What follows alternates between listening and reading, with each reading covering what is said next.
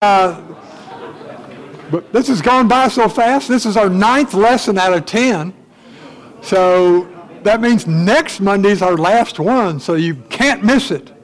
It's next week is prophecy about the end times, the second coming, and all the prophecy in the Bible about what happens then. So don't miss that.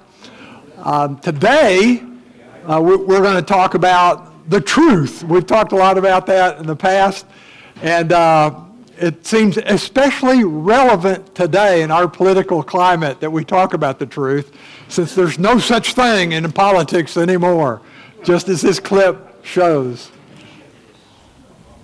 Okay. Yeah, that was a classic, wasn't it? So we're going to talk, first of all, before we get into the actual passage, about truth, about the Bible calls it revelation. Revelation is what we call a divine disclosure. God discloses the truth. God reveals himself. And so he does it in two broad ways. But, when it comes to, we'll talk about that, but when it comes to the information and the truth today, nothing could be more relevant than today, because information is everything. The information explosion that we're going through, on a single daily newspaper, it has more info than a person in the 1700s encountered in a lifetime. Imagine that. Today we have something called the data flood, which is the rapid increase of the amount of electronic data. And it's been so much lately that it's caused the need for new and massive storage vehicles for information. So we're all probably on the cloud now. Everybody probably pays their 99 cents a month or whatever it is to be on the cloud, because the data that's being processed is so overwhelming. Until 1900, human knowledge doubled every 100 years. But now knowledge is doubling every year. Think about that. Knowledge is doubling every year, and soon it's estimated knowledge will double every day.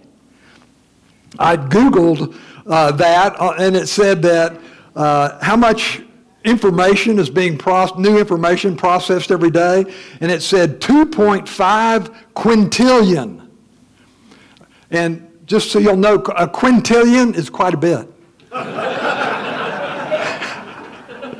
It's literally a 1 followed by 18 zeros times 2.5. So it's just beyond your or my imagination, the amount of information that's being processed every day. Everyone is chasing information in business now. Fortunes are being made, technological breakthroughs, medical cures. Everybody wants more and more and more information. But the real question is, what would really be the greatest information? What would be the most important knowledge that you can imagine? It has to be the one area of knowledge that has eluded, that man has never figured out, and all the great thinkers and philosophers have not figured out, is the eternal answers of meaning and purpose. Who are we? What are we doing here? What's the meaning of life? What's our purpose in life? The greatest knowledge a person can have is knowledge of our Creator God. Mark Twain said the two most important days of your life are the day you were born and the day you find out why. Right? So the human race is pursuing knowledge to cure disease, to make everything bigger and faster in the computers, and send people into space. But the greatest cure and the greatest treasure is the salvation of the soul, the most important knowledge of all. And the greatest voyage we could make is our destination to heaven. So what's more important, sending men into space or sending men to heaven? It's obvious. So as God, the question then is, since that's the most important information and what we really need, has God revealed himself? Most people out there would say no. One time I had a guy say to me, well, all that stuff you tell me is great, but I need to see something. I need to have God reveal himself. I need him to speak to me. before I could believe that. You know, I'm from Missouri, the show me state. And the answer to what he was saying is what? God has revealed himself. And I wanted to say something like, God has revealed himself, you moron. But I held back. You know me, I hold back. I'm kind and considerate. So has God revealed himself, and if so, in what way? And as I said earlier, he has revealed himself. We have the divine disclosure of divine truth, of meaning and purpose, of who God is and what he expects. God has revealed himself in two broad ways. First of all, I think we got something on that, I hope. No. But the first way is what theologians call general revelation. And so in general revelation, the immensity, the beauty, the order, the complexity of creation is apparent to all. Anybody that's paying attention at all looks around and sees how huge everything is. I mean, it's just the immensity of the universe, of the creation, is just beyond our imagination. I mean, think of it, just a few facts that I've looked up in the past. Just the galaxy that we live in, the Milky Way, is 6 trillion miles in diameter and has hundreds of millions of stars in it. And we are one of a couple 100 billion galaxies. Think of that. How big is the universe? If this little galaxy we live in is 6 trillion miles wide, I mean, it's just mind-blowing how big the creation, how immense everything is. And especially like if you're in the country and it's a clear night, you look up and you see trillions of stars up there. It's incredible. And then how everything works, everything fits together. You've got several 100 billion brain cells in your head that all work together electronically so you can think and remember and do all the functions that we all do every day. How does all that work?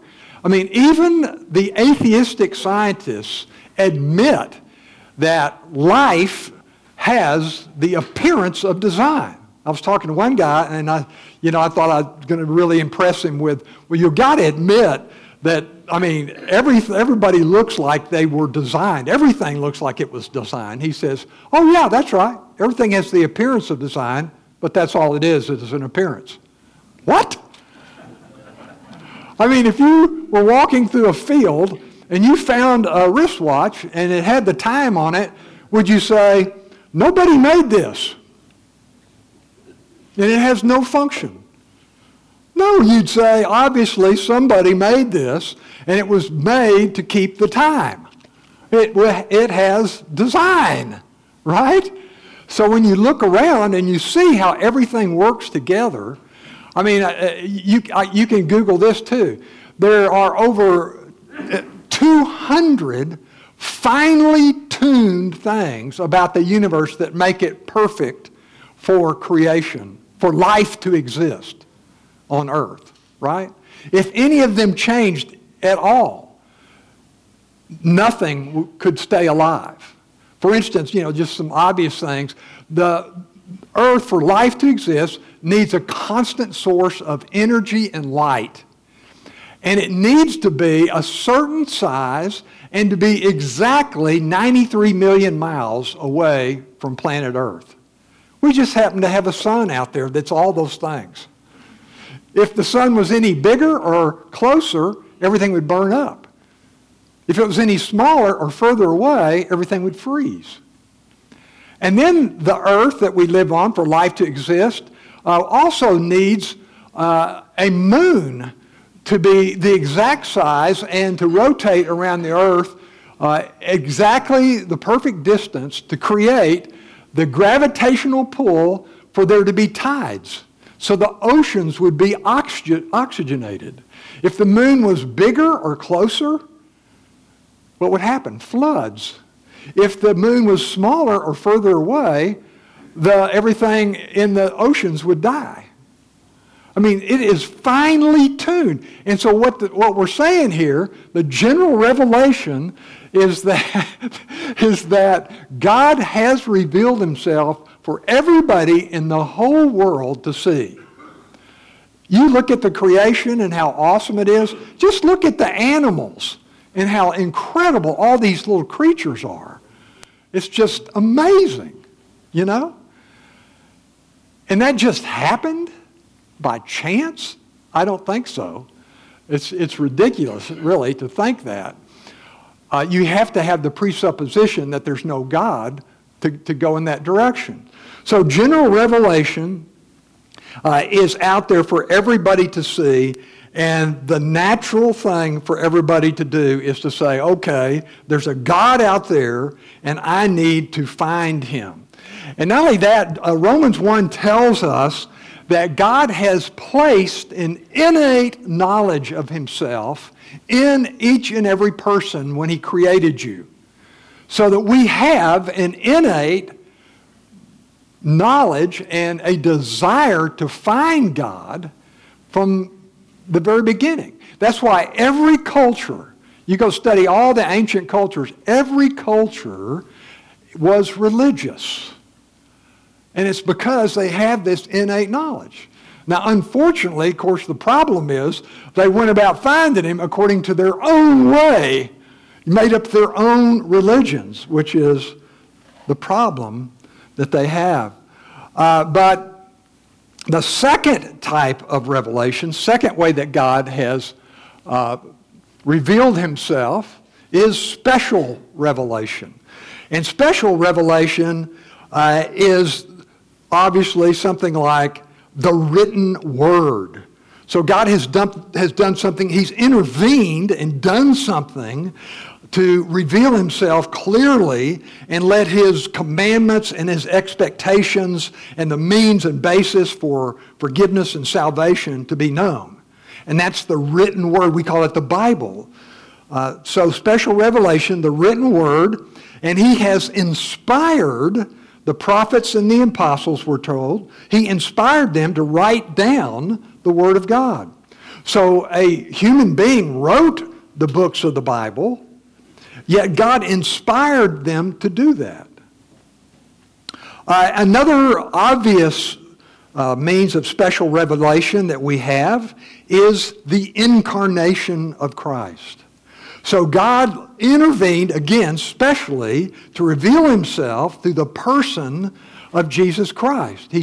God took on the flesh to reveal himself to all people. So the life, ministry, the crucifixion, the resurrection of Jesus Christ is this part of the special revelation. God revealing himself. I'm here, and this is what I'm like.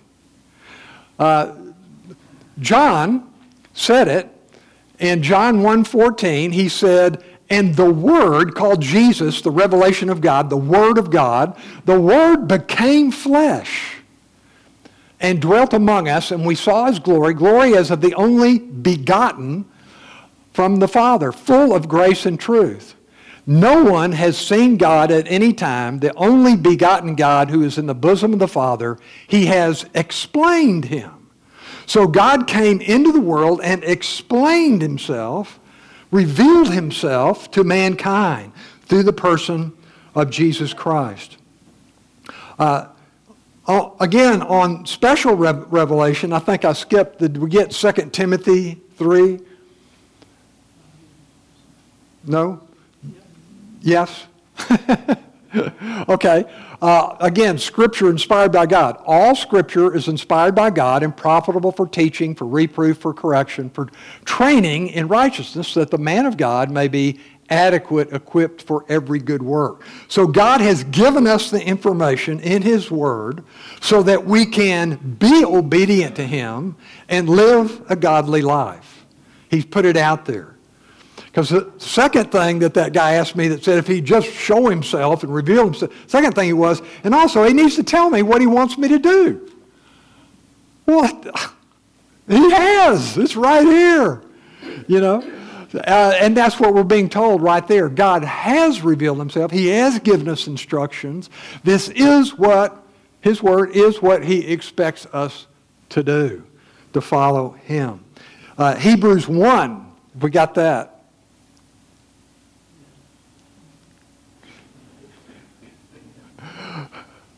God, after he spoke long ago to the fathers and the prophets in many portions and any way, so God spoke to the patriarchs, Abraham, Isaac, Jacob, those guys, and he also spoke to the prophets, and they wrote down, Moses wrote down, and so that's the way the Old Testament was written. In these last days, the church age is what he's talking about, God has spoken to us in his Son, Jesus, whom he appointed heir of all things, whom also he made the world. Jesus created the world, and he is the radiance of God's glory and the exact representation of his nature, and upholds all things by the word of his power.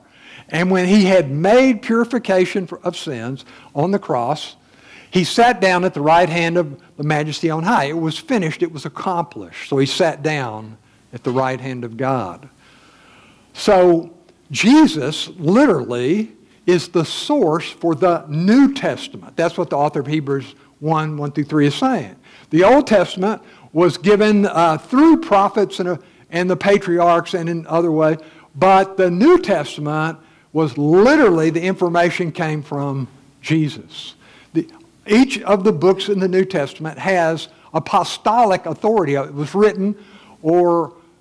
written by an apostle or by one of the guys that traveled with them and got the information from the apostles that had apostolic authority, right? So God has reached out to us with special revelation through the written word and through the incarnation of Christ.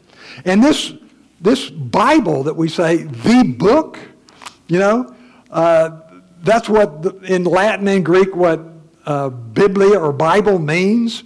The book with the definite article, it's like the real thing, the one and only, right? What is it? It's a pretty amazing thing. It's not really one book. It is 66 different books. There are 66 different books in your Bible, and it's written by 40 different authors. 40 different authors. 1,500 years apart, from beginning Moses about 1,500 years ago, up until the last book, what is it, Malachi or something like that? So 1,500 years, and most of them did not communicate with each other. They wrote them separately. Yet all 66 books have the same theme of the redemption of mankind. And they are bound together by historical sequence. From the creation account in Genesis 1 to the end of the world, the second coming and end of the world in the end of the book of Revelation. Historical sequence. It's incredible. Also, in the Old Testament you have prophecy, and in the New Testament you have fulfillment. They all fit together. And they're written by eyewitnesses who were willing to die for the truth. Every book has internal evidence. God said, this is the Word of God. God told me to write, all these books, each and every one of them, claim to be the Word of God. So the internal evidence is there. And the authors were so sure of it as eyewitnesses that they were willing to die for the truth. So they're not just people throwing stuff out there or trying to fool somebody. Nobody would lie if they're going to get killed for it, right? So they truly believed what they were writing, okay? So what we have reveals God, and we know that He's there through the revelation that God has given, the information that God has given us, cannot be doubted.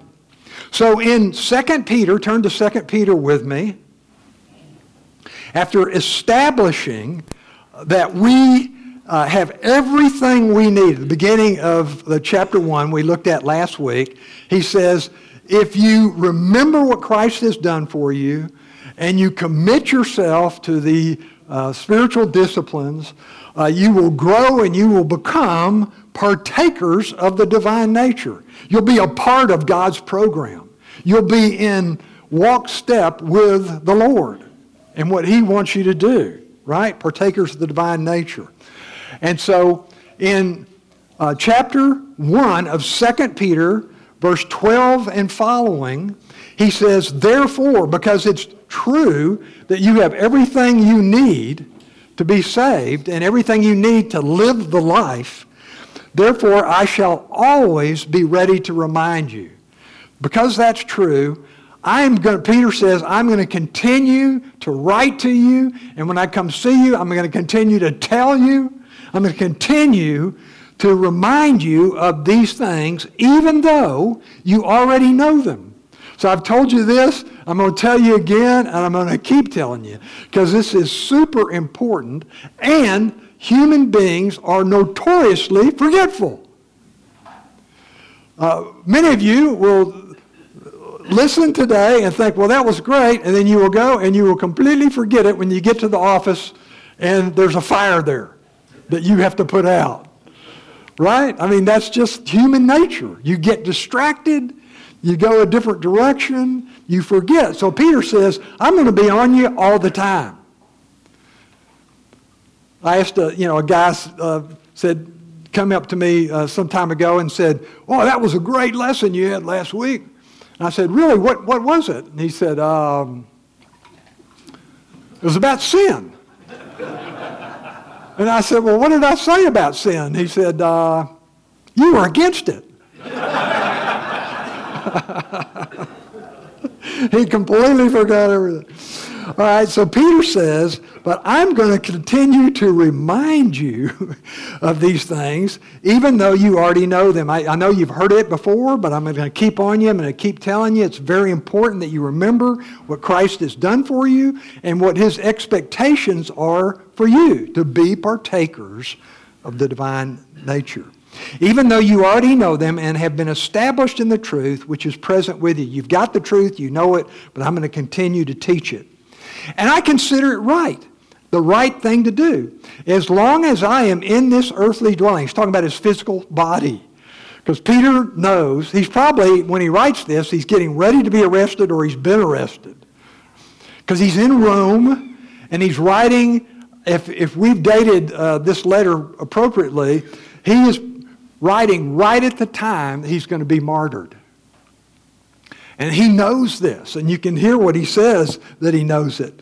I consider it right, as long as I am in this earthly dwelling, to stir you up by way of reminder. I want to continually keep you going, continually stir you up, make you remember. Verse 14, because I know, knowing that the laying aside of my earthly dwelling, that's what he calls his body, this earthly dwelling. It's made of the elements, basic elements of the earth. When God formed man, He made us out of the dust, the dirt. Remember Adam? What do you think Adam or Adam means in Hebrew? Dirt. Because he was made out of that. And people go, God, I don't believe that. Well, guess what?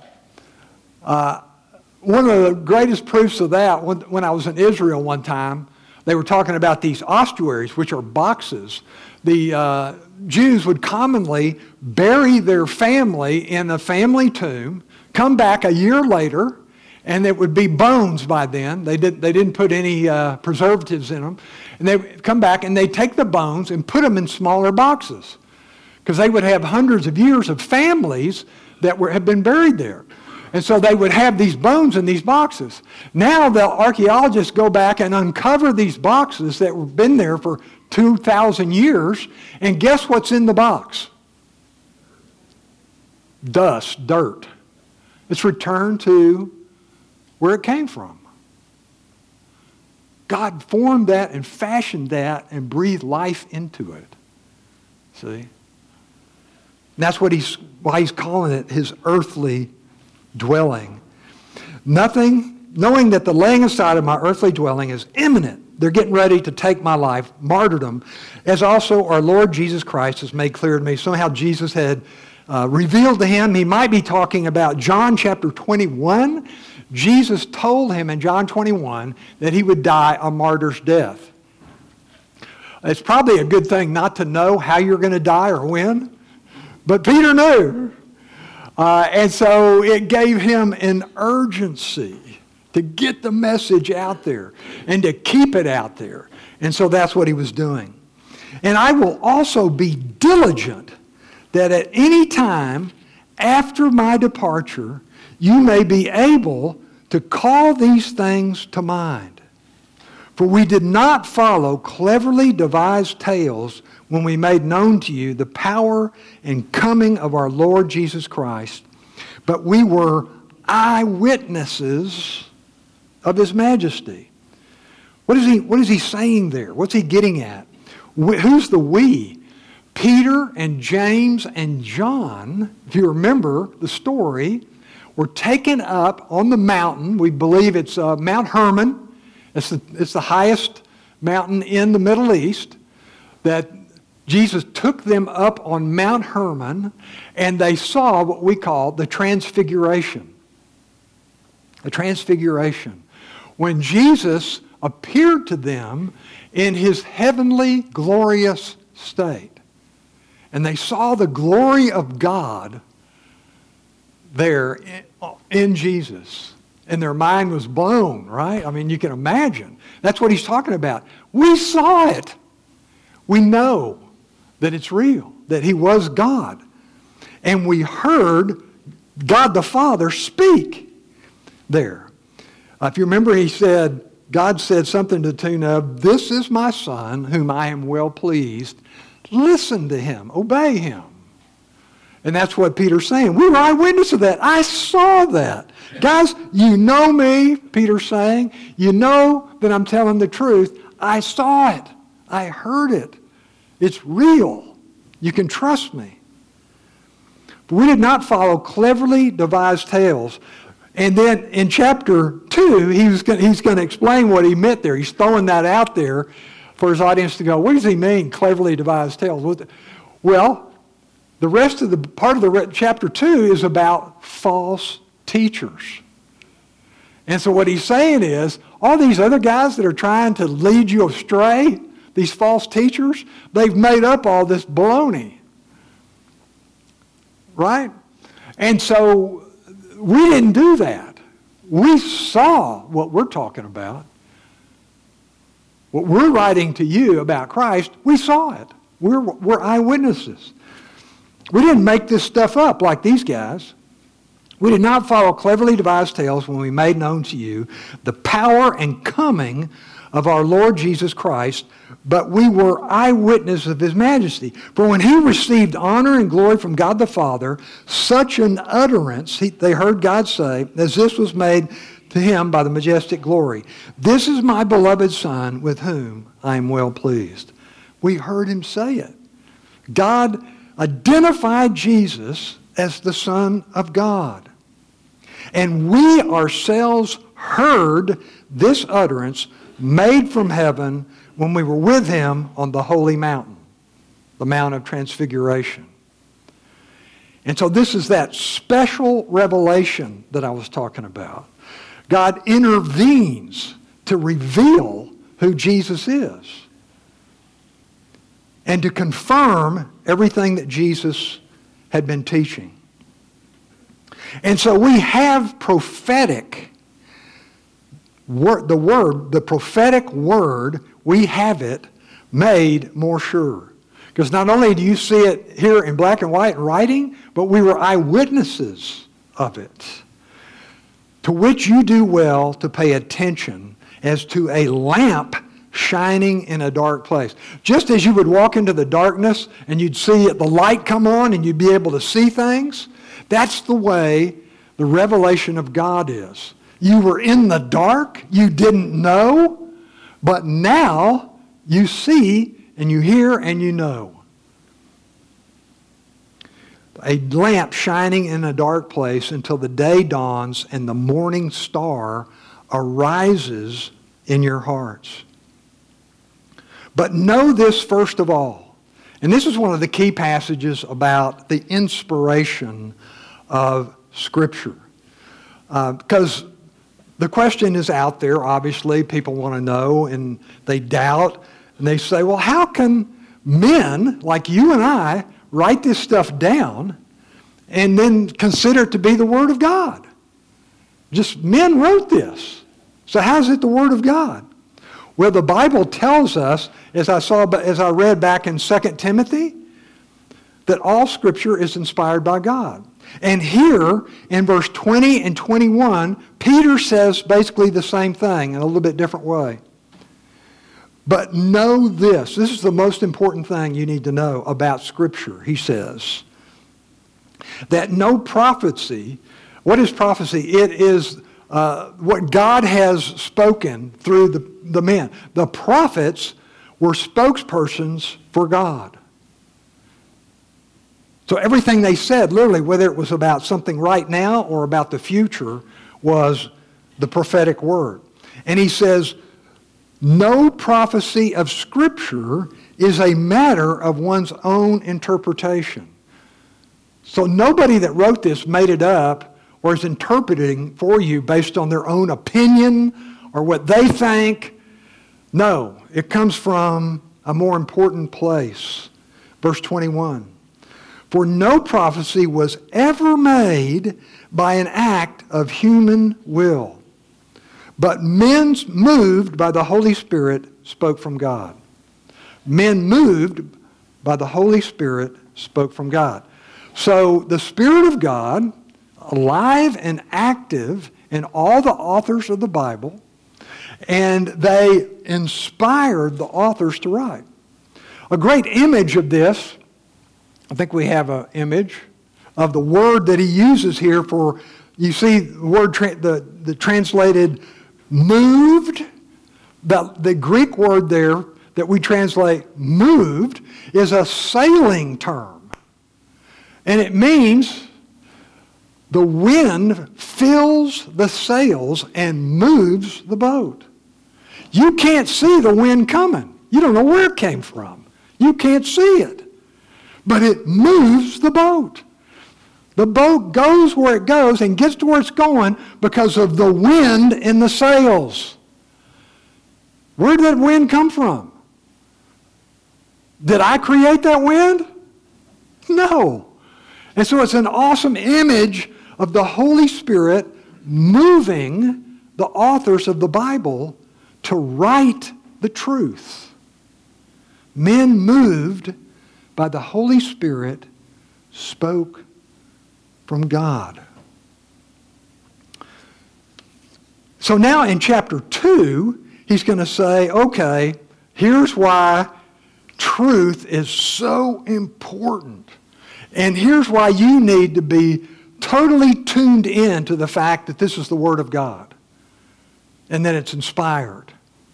Because people with selfish motives are going to come in and they're going to try to distract you, move you away from the truth, get you to follow some new cult or something that they're promoting.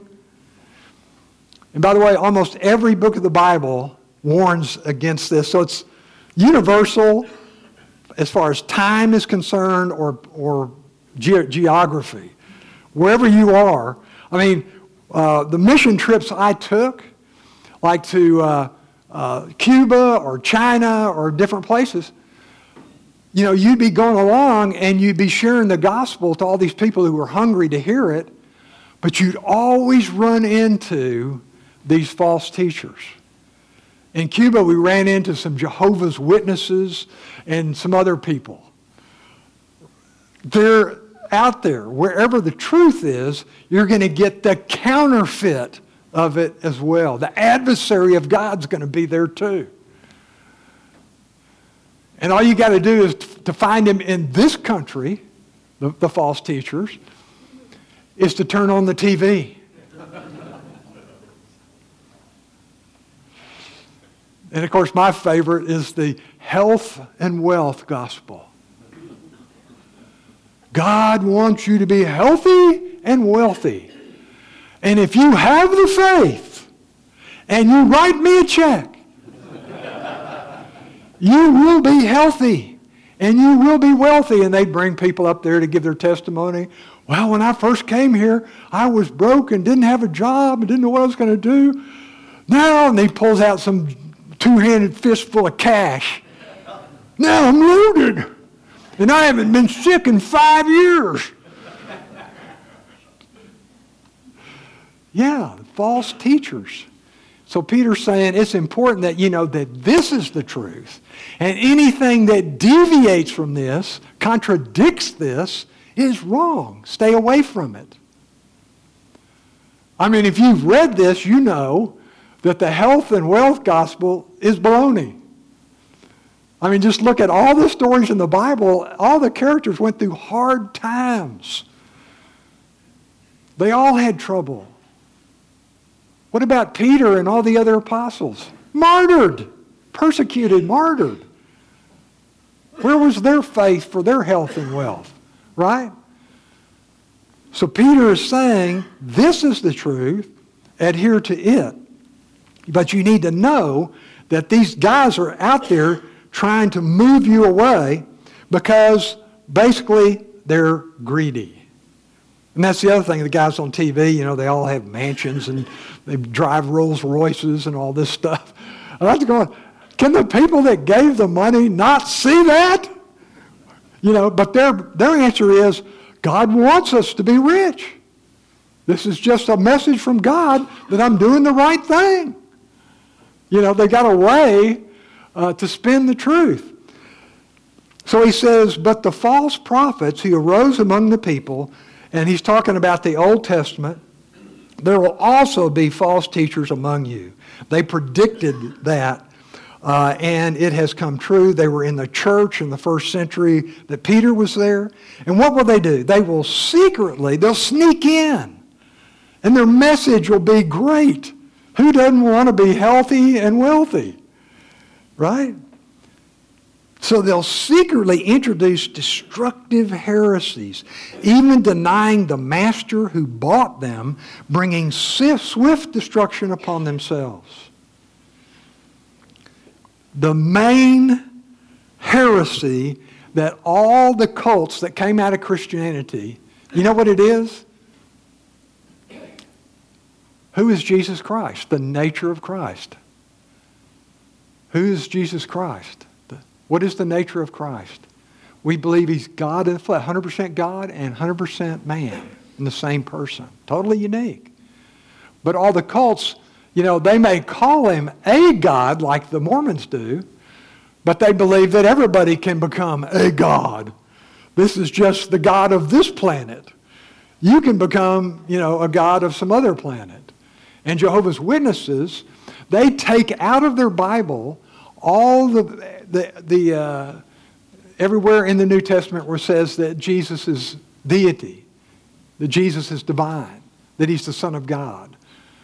They reinterpret all that, or they even take it out.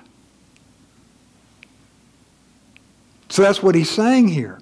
Even denying the Master, the Jesus that bought them, who paid the price of his blood, bringing swift destruction upon themselves. So what does God hate and what does God love? That's pretty important to know that. God hates false teaching and he loves those of us who study the truth and adhere to it. And many will follow their sensuality. So if you look at a lot of the false teachers, again, on television, the televangelists, the sensuality, they all end up in some kind of sex scandal, right? And they all greedy. I mean, that's what he's talking about. Many will follow their sensuality, and because of them, the way of the truth will be maligned. They'll use Jesus' name, but they'll make us and him, the church, look bad. And in their greed, they will exploit you with false words. Their judgment from long ago is not idle, and their destruction is not asleep. So God is aware of it. God's watching. He's going to do something. He's letting it play out now. He's getting giving them all the rope they need to hang themselves. And He's letting us have every opportunity to make a choice. Because a lot of people would say, well, why doesn't God act? If there's a God in heaven, He should keep these guys from doing that. Well, if He did that, you wouldn't have a choice. You wouldn't have a free will.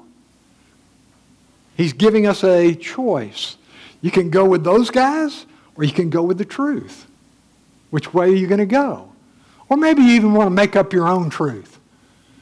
You can't imagine how many times I hear that.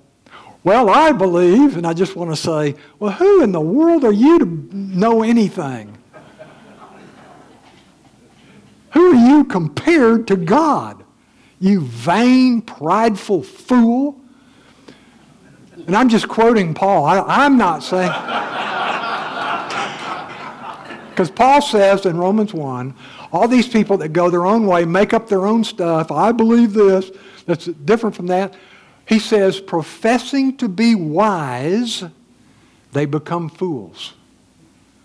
Professing to be wise, they become fools.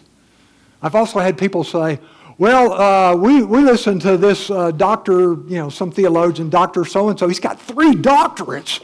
He's brilliant. And he says, and it's some baloney, it's contradictory to the Word of God, and Paul's saying the same thing to him. I don't care how smart you are. You can be 100 times smarter than me. But it's about you compared to God. How smart are you compared to God? You're a fool. Just that simple. The guy with 3 doctorates compared to God is a fool. Are you going to take his word or God's? See? That's what he's saying. And so the rest of chapter 2 is he goes on about the false teachers, what they do, and what their judgment will be. God's going to take care of them. He's going to go through their characteristics there. And so let me close with this, a great story about the importance of having the truth. It's supposed to be a true story. I read it in a book. And it's about the power of the Word of God to change lives, how important the Word is. In World War II, some soldiers crashed in a big bomber on a Pacific island. And it was an island that years before, the natives had been cannibals. But missionaries had come and converted them. And they all had Bibles that had been translated for them. And so the natives greeted these soldiers holding their Bibles. And the soldiers said, oh, well, thank you, but we don't need that. And the cannibals said, you should be glad that we do. If it weren't for this book, we would be eating you right now. Their lives were changed by the Word of God. Let me close in prayer. Lord, thank you so much for blessing us with your Word and how powerful it is, how important it is in our lives. And we know the Word of God, as we heard from 2 Timothy, is alive and active, and it changes hearts.